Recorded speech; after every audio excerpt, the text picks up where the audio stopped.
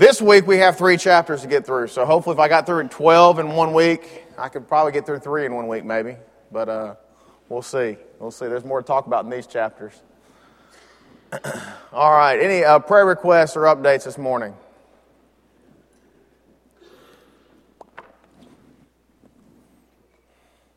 I'm having to run PowerPoint off of my phone this morning. Isn't that amazing? But anyways, I've never done that, so I do hope that it works okay. This is just an anecdotal side story, means nothing, but we woke up and we were getting ready, and about 10 minutes before we were leaving, all of a sudden all the electricity in our house went out. So I didn't have time to get it on my iPad, and I get in here and it's not downloading here, so my electronic equipment is just not working this morning for some reason. So anyways. All right, well, I don't see any other hands raised or haven't heard any prayer requests. Let's just go ahead and start with a word of prayer. Let me do say this, and I'm going to try to let everybody know during worship as well. I've gotten, of course, several emails about our brethren over in Ukraine. I don't know if y'all have watched the news, obviously. You all are probably staying posted on what all is occurring over in that country. Obviously, we have a lot of brethren in several areas over there that I'm personally familiar with, but that, of course, we have supported and we work with as well. We have our full-time missionary that we support over there, Ivan Skoliba. Ivan is in the western part of the country, so he's not near Kiev where all that was going down. So if y'all have questions about whether he's in that area, he's not. There are Christians in that area, though, and we also have a lot of good Christians and several congregations over in the eastern part of the country, which is more pro-Russia, which is more on that side of the current issues. And so there are obviously some divisions that are going on politically there. They are not impacting the church, as we know, directly in any way, but obviously our brethren have asked for our prayers for their country and for that. So I want to remember them in our prayers. And I will do my best to keep y'all posted if I hear any news about our brethren over there, so you can know that for sure as well. But please keep them in your prayers. It is not over with. And, of course, y'all saw Timoshenko was released from prison. She's more of a European sympathizer if you get into politics of Ukraine. And so she obviously is rallying the protesters and trying to get Yanukovych to resign and kind of move forward with the more of a pro-European government. That would be great for us, to be honest with you, with regard to the openness and the willingness to work with and allow the freedom of religion, those kind of things.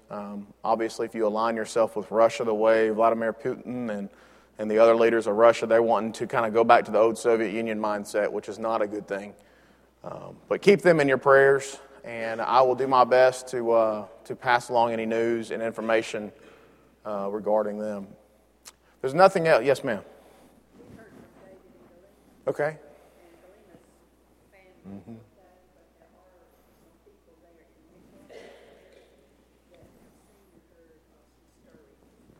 Okay. Sister McKee said that they've heard from David and Galena, and that they have passed along some news that, obviously there's some stirrings in the Nikolaev area and region down there, but that Galena's family is okay. They're fine over there right now. Yes, Melissa. Okay. All right. Yes. I'm sorry, I can't hear you. Brenda and Joe, what? They're both at home? Okay. Joe and Brenda Wright are sick at home, so remember them. All right, well, let's go ahead and go to God in prayer. If you would, please bow with me.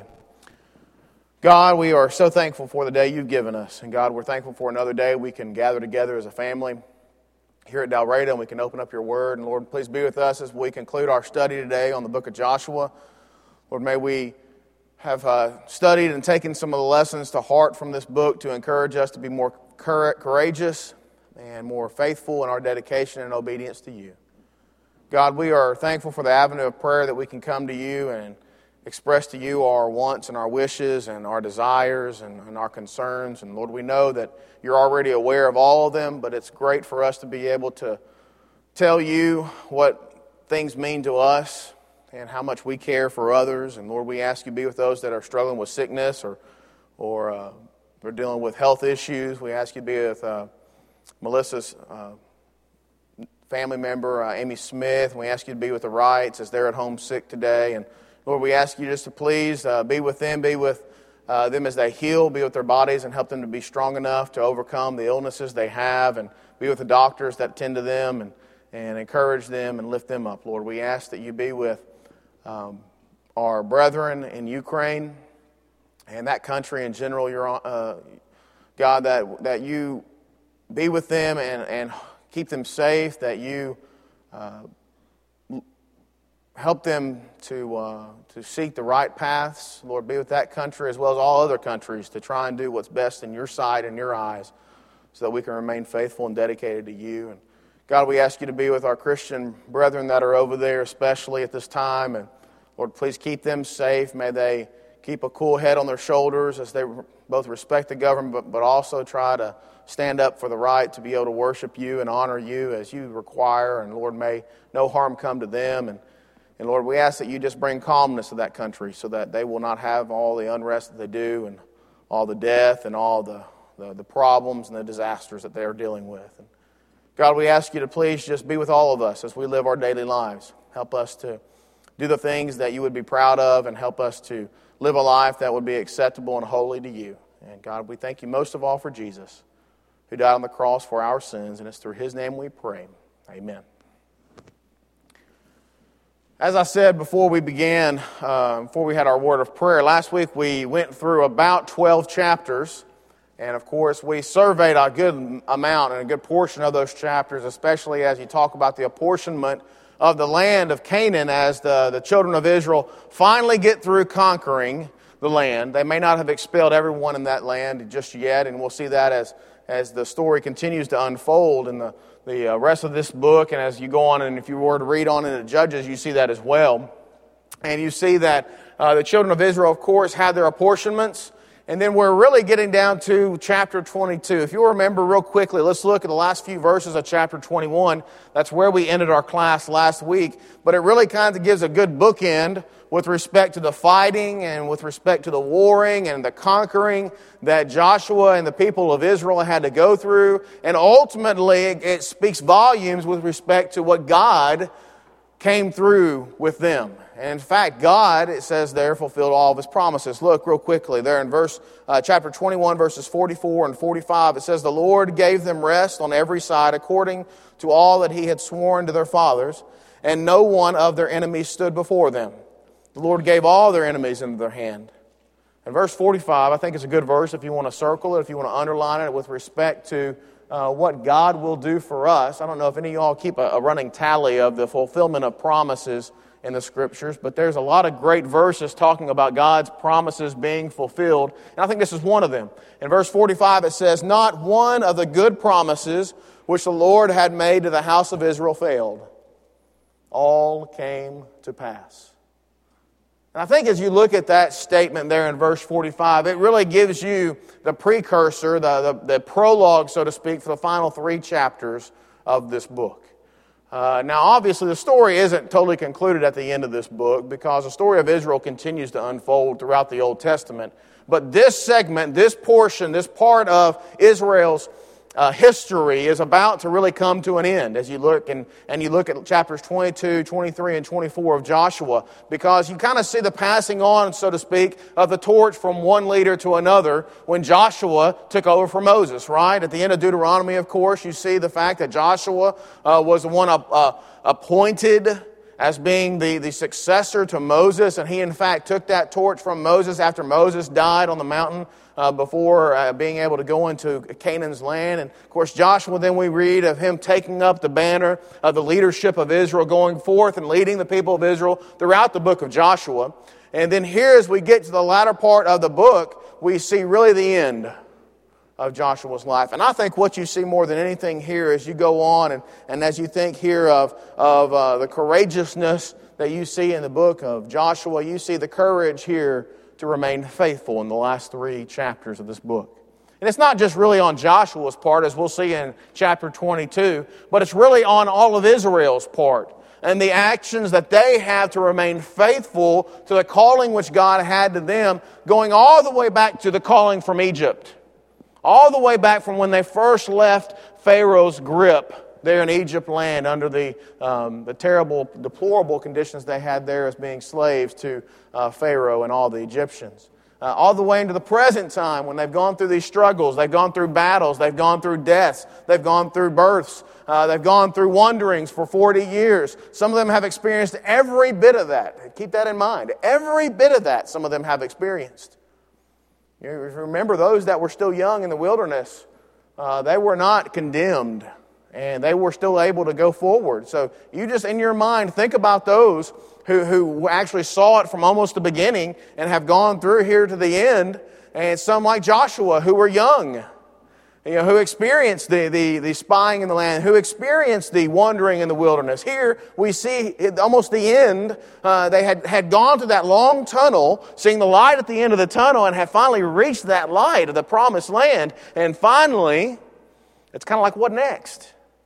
And what you see in these last 3 chapters is an exhortation, an encouragement, almost a challenge for the people to remain faithful, to remain having that courage with God. And that's what you see here in these verses and in this chapter with respect to Israel. Now, what I want to do first is look chapter 22, then we're going to look at 23 and 24 together this morning. But chapter 22, I've kind of entitled this section, this part of the Scripture, Courage While Returning. And if you see here a broad overview of looking at what chapter 22 talks about, it's the fact that the 2.5 tribes that have land that's on the other side of the Jordan, which would be the Gadites, the Reubenites, and the half tribe of Manasseh. That's the 2.5 tribes. If you ever hear 2.5 tribes, it's used sometimes in the Scriptures. It's also used in some literature that discusses this. But the 2.5 tribes that had land that had already been given to them on the eastern side of the Jordan River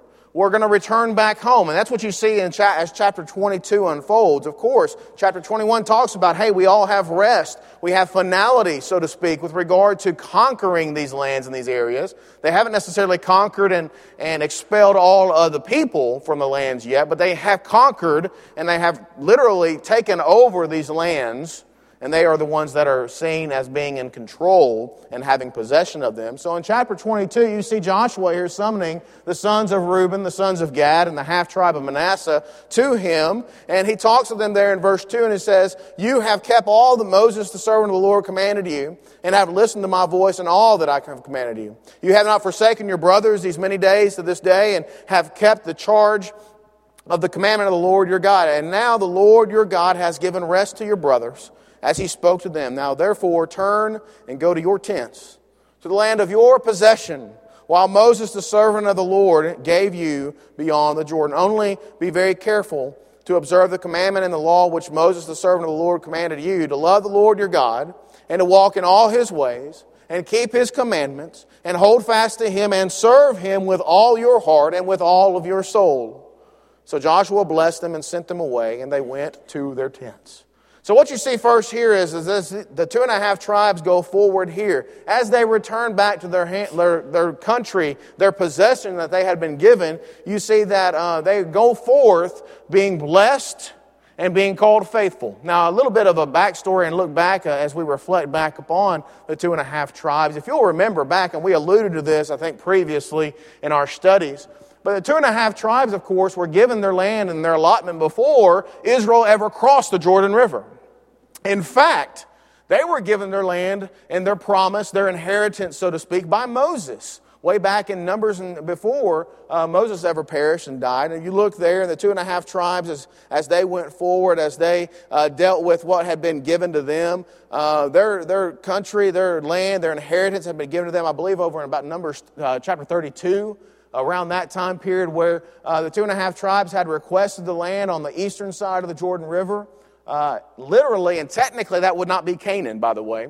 Canaan's land is really confined west of the Jordan River. So they actually requested land that was outside of the intended promised land.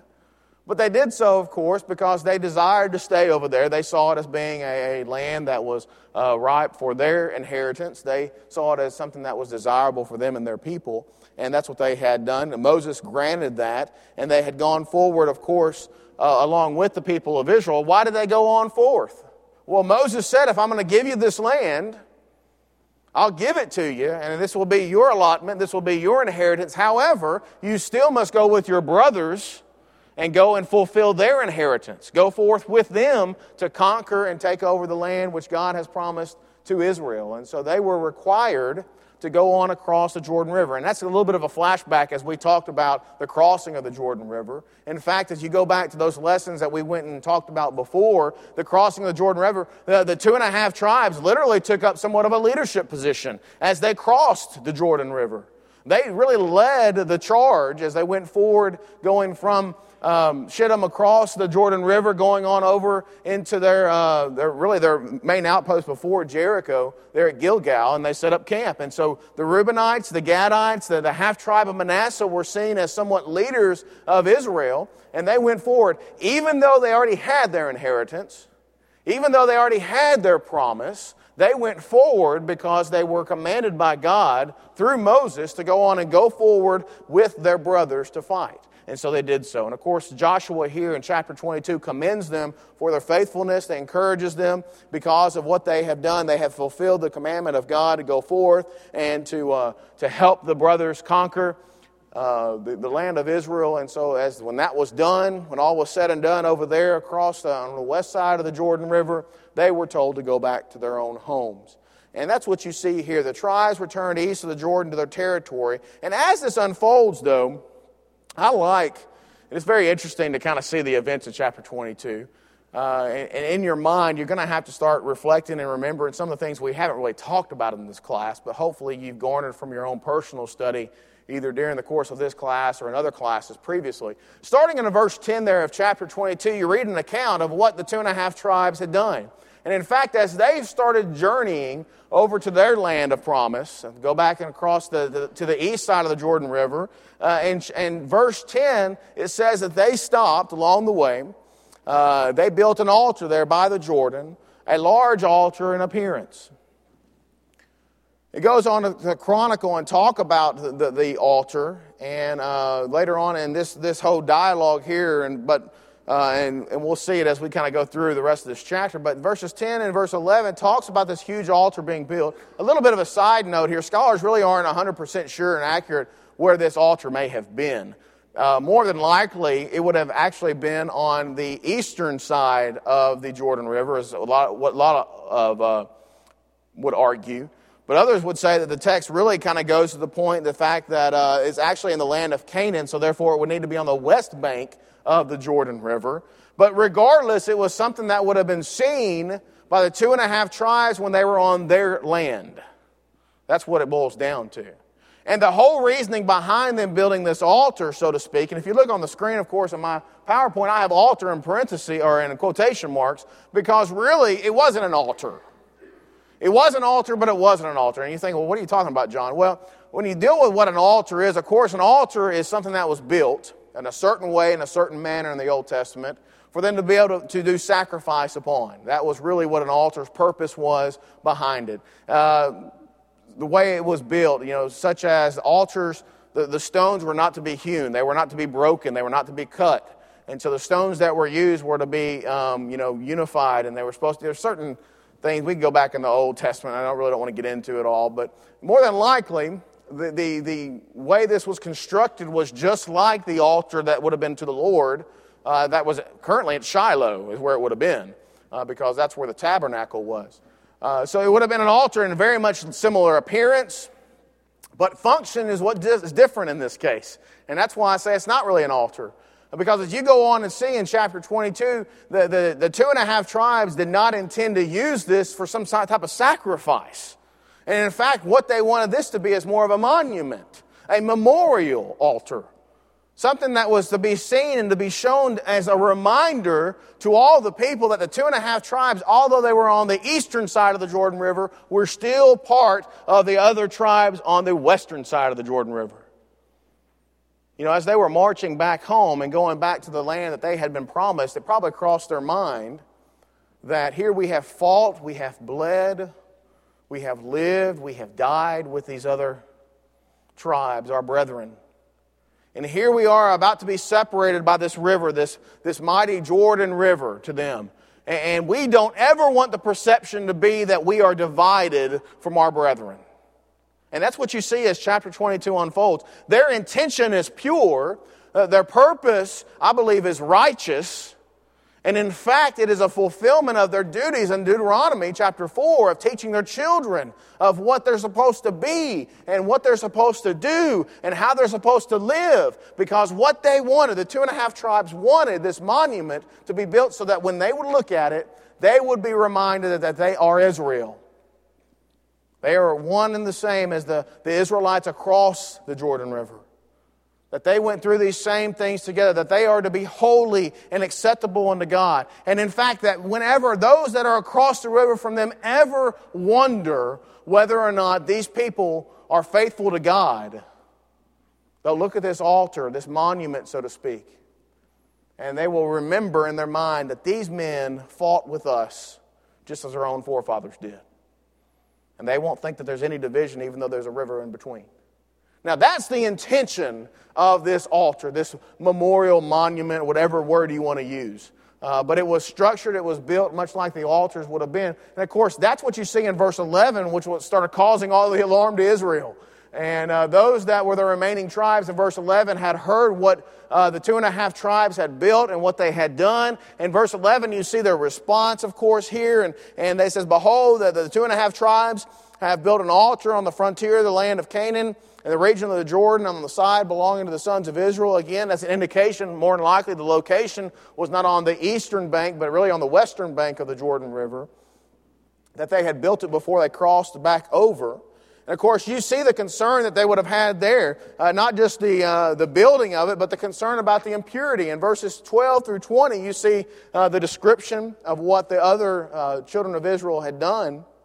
They were so concerned with this that they ended up sending Phinehas, who's the son of Eleazar the priest, and with him 10 chiefs, one chief for each of the father's household from each of the tribes of Israel. And from each one of them was the head of his father's household among the thousands of Israel, verse 14. They came to the 2.5 tribes there in verse 15, and they confronted them. They spoke with them, saying, verse 16, "What is this unfaithful act which you have committed against God of Israel, turning away from following the Lord this day by building yourselves an altar to rebel against the Lord this day? Is not the iniquity of Peor enough for us, from which we have not cleansed ourselves to this day, although a plague came on the whole congregation of the Lord, that you must turn this day from following the Lord? If you rebel against the Lord today, He will be angry with the whole congregation of Israel tomorrow. If, however, the land of your possession is unclean, cross into the land of the possession of the Lord, where the Lord's tabernacle stands, and take possession among us. Only do not rebel against the Lord, or rebel against us by building an altar for yourselves beside the altar of the Lord our God." Verse 20, I love this. You know, we like to use the lessons from our past, right? Look what they did, verse 20. Did not Achan, the son of Zerah, act unfaithfully in the things under the ban, and wrath fall on the whole congregation of Israel? And that man did not perish alone in his iniquity. They were truly fearful that the 2.5 tribes were going to bring damnation back upon the children of Israel, because they thought that this altar was an altar that was to be in direct competition with the altar to God. That was in Shiloh at that point in time.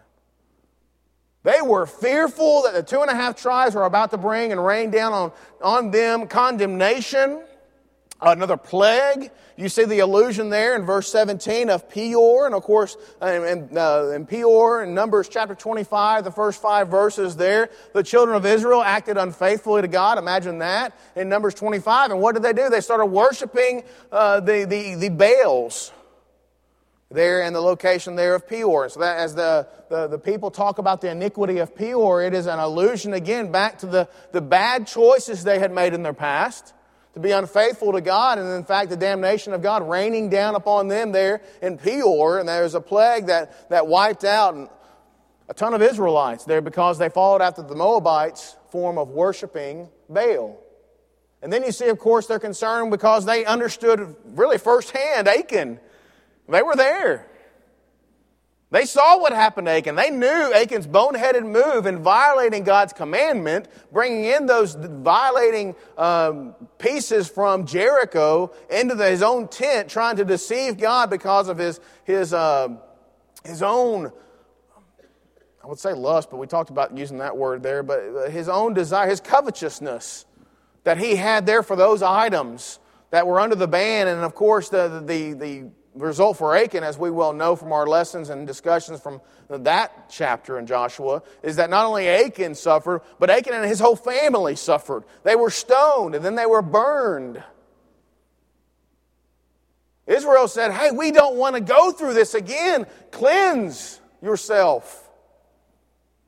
2.5 tribes, don't bring this upon us. We're still together. We're all children of Israel. You cannot worship falsely by building another altar in direct competition of the way God has said to worship. Destroy it. Please turn. And I love the other aspect that you see here. Not only were they worried about their impurity, they were worried that their brethren were being engulfed because of the impurity in their land that they had been given. And if you look, I love the response here. If the land of your possession, verse 19, is unclean, then cross into the land of possession of the Lord. That would have been Canaan, by the way. If the land on the east side of the Jordan River is so impure, if it is so corrupt, if it is unclean, and that unclean word, by the way, is a pretty heavy word when it comes to the Israelites, right? They know what unclean meant. If it is so unclean across on the eastern side of the Jordan, come back to the western side. We will give you land. We will take care of you. Don't force yourself to stay among the impure and the unclean. And so you see the mindset of Israel there, the concern that they had over the 2.5 tribes. It wasn't just a self-concern. Now, there was a selfish concern. It's for they didn't want to be punished themselves, right? They didn't want to go through that again. They had been there, done that. I don't want that T-shirt. Okay, I don't want it. I don't want to be there anymore. So cleanse yourself so we don't get punished. But also, we're worried about you. Cleanse yourselves and get out of that impurity if you can. And if it's because you're surrounded on every side by these people and that's why you're doing what you're doing, get out of that situation. Imagine the parallels that we could get into today if we had time about how this really applies or could apply to us in our Christian lives. On how we should go and confront those who we see engulfed in sin. That when we are worried about those who are concerned about impurity, when we are concerned about those who are around us, that we actually go to them and implore them to get themselves out of that situation. Not just so that we will all be punished, because we all could be punished. By the way, just think about 1 Corinthians, as Paul talked to the Corinthian brethren there.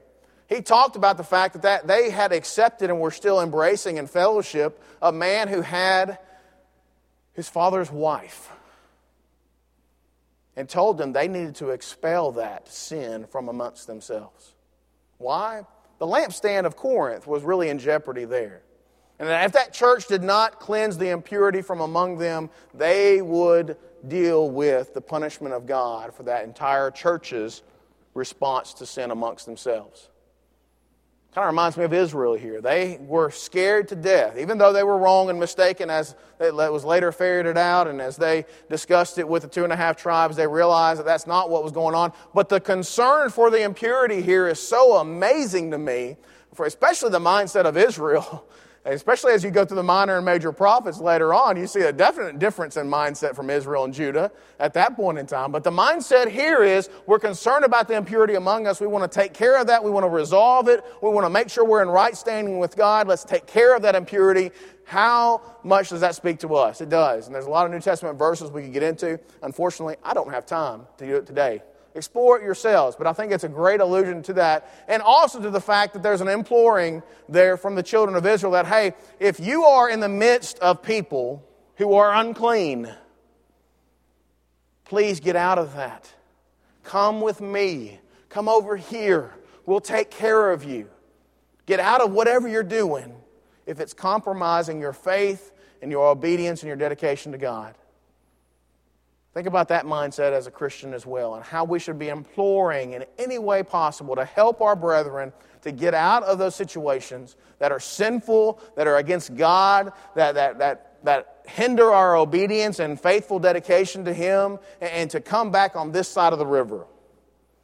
That we should all be reaching out and reaching down to those who may need our help. It's not just an aspect of impurity, but also the concern for future generations that you see in verses 21 through 29.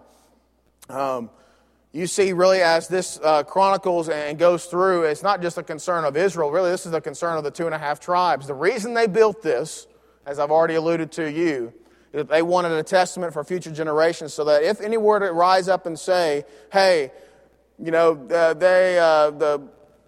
2.5 tribes have nothing to do with Israel because they have this border. They're not a part of them anymore. If the generations following that would ever question the faithfulness or dedication of the 2.5 tribes, this altar, this monument would be a witness, so to speak, as it says in verse 27, between the generations, between the 2.5 tribes and the remaining 10 tribes of Israel. Between our generations after us, it says in verse 27, that we are to perform the service of the Lord before Him with our burnt offerings, with our sacrifices, and with our peace offerings, so that your sons will not say to our sons in time to come, you have no portion in the Lord. There was a concern by the 2.5 tribes that they wanted to preserve their subsequent generations' faithful dedication to God. That's why they built this altar. That's why they wanted to try and show this monstrosity to all their children, to remind them of who they are and where they've been and what they're supposed to do. Kind of reminds me, if you think about like all the monuments we know in Washington, D.C., what are those monuments really set apart to do? Well, they're set apart and dedicated for different reasons, some of them. But for the most part, what they are is they're reminders to us of times past and people past and things that had passed, so that we will remember those lessons, we will remember those words of wisdom, we will remember those leaders and what they stood for and what they did for us, so that we will not forget them in subsequent generations. Unfortunately, that reminders don't always stick. We don't always remember and learn from our historical issues and problems. But that's what they're set apart for. That's exactly what the 2.5 tribes wanted. They wanted something set apart for them so that they would be able to not only be concerned about them, but also to be a witness to future generations. And then finally, what you see here at the end of the book, of course, there's a reconciliation through verses 30 through 34. Phinehas the priest, the son of Eleazar, had come through and talked with them, and they had trying to figure out and realize what exactly this was for. When he found out what it was, of course, in verse 30, they saw that they heard what they had said. All the heads of the families of Israel with them heard the words which the 2.5 tribes had said. In verse 30 it says, and it pleased them. Pleased them. They were happy to hear that the 2.5 tribes had not fallen off the wagon of dedication, the boat of faithfulness. They were glad they were still there with them, with the remaining tribes of Israel, fighting and standing with God. They were glad to know that this altar, so to speak, was not an altar that was to compete with God, but instead it was something to supplement and to glorify and to remind the people of Israel as to who they were. It ultimately became, as verse 34 says, the altar became known as Witness. That's kind of the name of the altar, according to Phinehas here. It says, for, they said, it's a witness between us that the Lord is God. That's really kind of a great altar if you think about it. A great reminder for those people. And what it says, and if you start thinking about the big picture here, think about how far Israel has come. Think about it. Throughout all these generations, you have generations before who complained, who grumbled, who whined because they didn't think God was caring for them, right?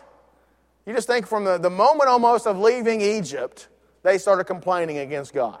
After all the years of saying, God, save us, get us out of this bondage, take us from this slavery, when God finally brought them out of slavery and bondage, instead of being thankful, instead of being loving, they whined, they complained, they groaned. They weren't happy when God sent manna. They wanted meat instead. So then they weren't happy when God sent both manna and quail.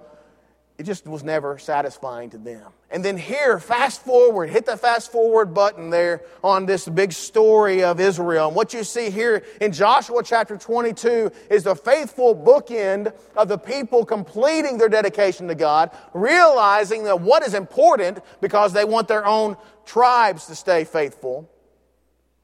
And it's not God disciplining the other tribes. It's the tribes disciplining themselves. And that really brings about true maturity and courage to stand up for what's right. The courage to remain faithful here on the part of Israel is seen in their maturity in going to their brethren. Instead of God having to come down and say, hey, take care of this, Joshua. It's the leaders of all the tribes, being led by the high priest of Israel, being concerned for the faithfulness and the dedication of the 2.5 tribes on the other side of the Jordan River. And they went to them because of their concern. Ultimately, their concern was for naught. But the fact that they were concerned speaks volumes about the heart, the mind, and the faithfulness of the children of Israel. You go on to see here, and we've got only a few minutes, and this is one of my favorite chapters in the books as we go on to see here. And in chapters 23 and chapters 24 is the courage in saying farewell. And I'm going to go ahead and put all this up here because I'm going to zoom through a lot of it here as we look at it. But chapter 23 and chapter 24 really is the end of Joshua's life, as you see here. It's really the period on the sentence of Joshua's life.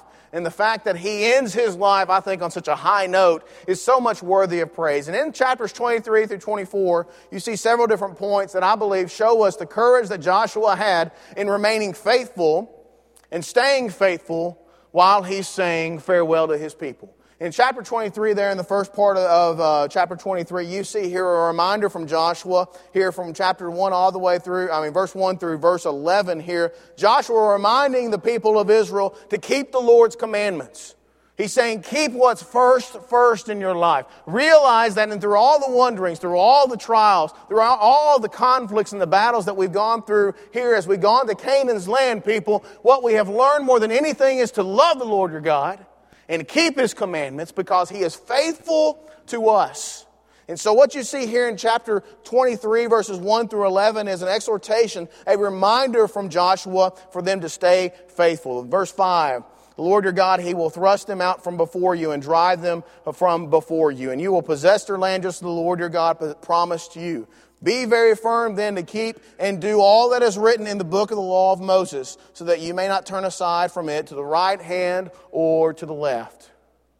An encouragement here to the people of Israel to remain faithful, to know that God's going to be with them. It's almost a shadow of the be strong and courageous. Don't be afraid. The Lord's going to be with you each and every day. That Joshua starts out with there in chapter 1, hearing from God for him to remain faithful and courageous. Again, he echoes it here in his death. He echoes it here in the last part of his life. Be strong and courageous, Israel. Realize that if you stay true to God, He will stay true to you. Keep His commandments, and all these people are going to be thrust out of the land from before you. It will be the promise which He's given to you.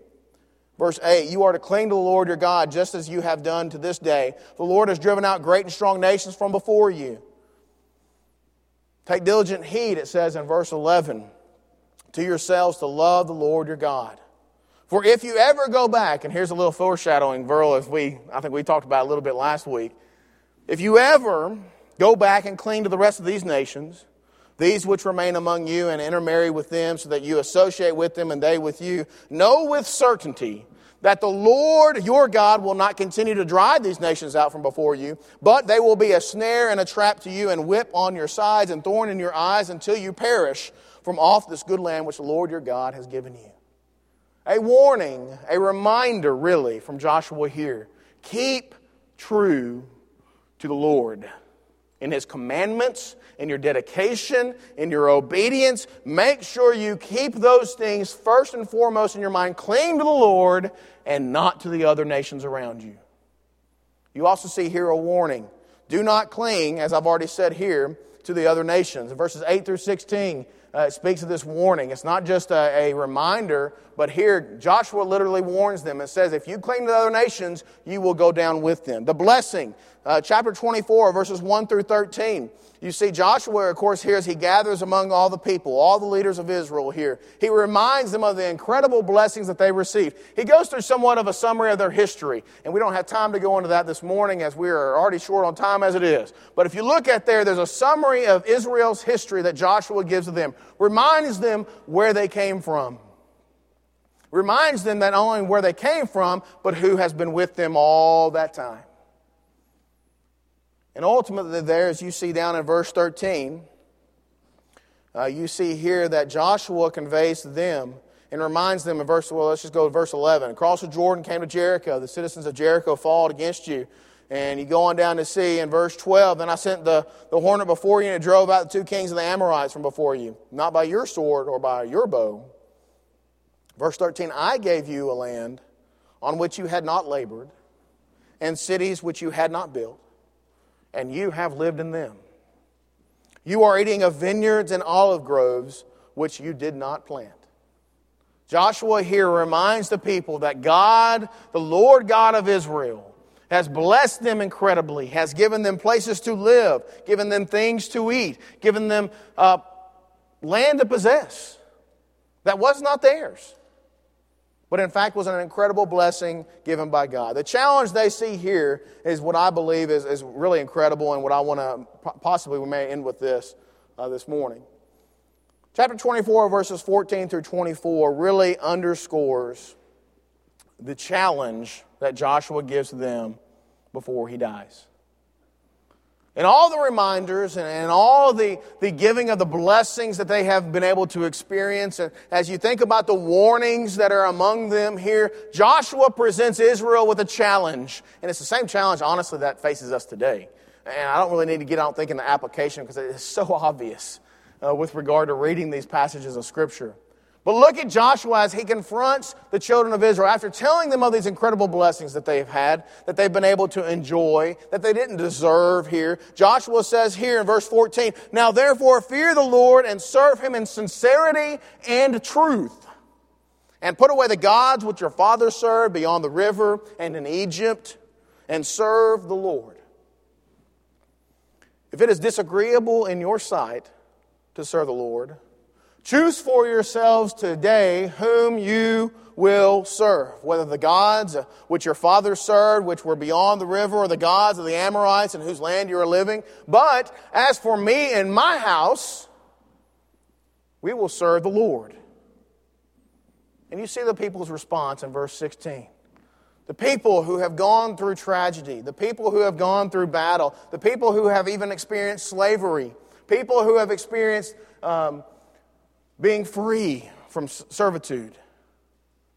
When they finally get to this point in chapter 24 here, they answer and say unto Joshua, far be it from us that we should forsake the Lord to serve other gods. For the Lord our God, He is He who brought us and our fathers up of the land of Egypt from the house of bondage, and who did these great signs in our sight and preserved us through all the way in which we went and among all the peoples whose midst we passed. The Lord drove out from before us all the peoples, even the Amorites who lived in the land. We also will serve the Lord, for He is our God. And Joshua says, hey, verse 19, it's not going to be easy. You will not be able to serve the Lord, for He is a holy God. He's a jealous God. He will not forgive your transgressions or your sins if you forsake the Lord and serve other gods. Then He will turn and do harm and consume you even after He has done good to you. And the people said to Joshua, no, but we will serve the Lord. And Joshua, verse 22, says, you are witnesses against yourselves. Go on and read Judges, by the way. You're going to see how the witnesses come into play. But Joshua says, you are witnesses against yourselves that you have chosen for yourselves the Lord to serve Him.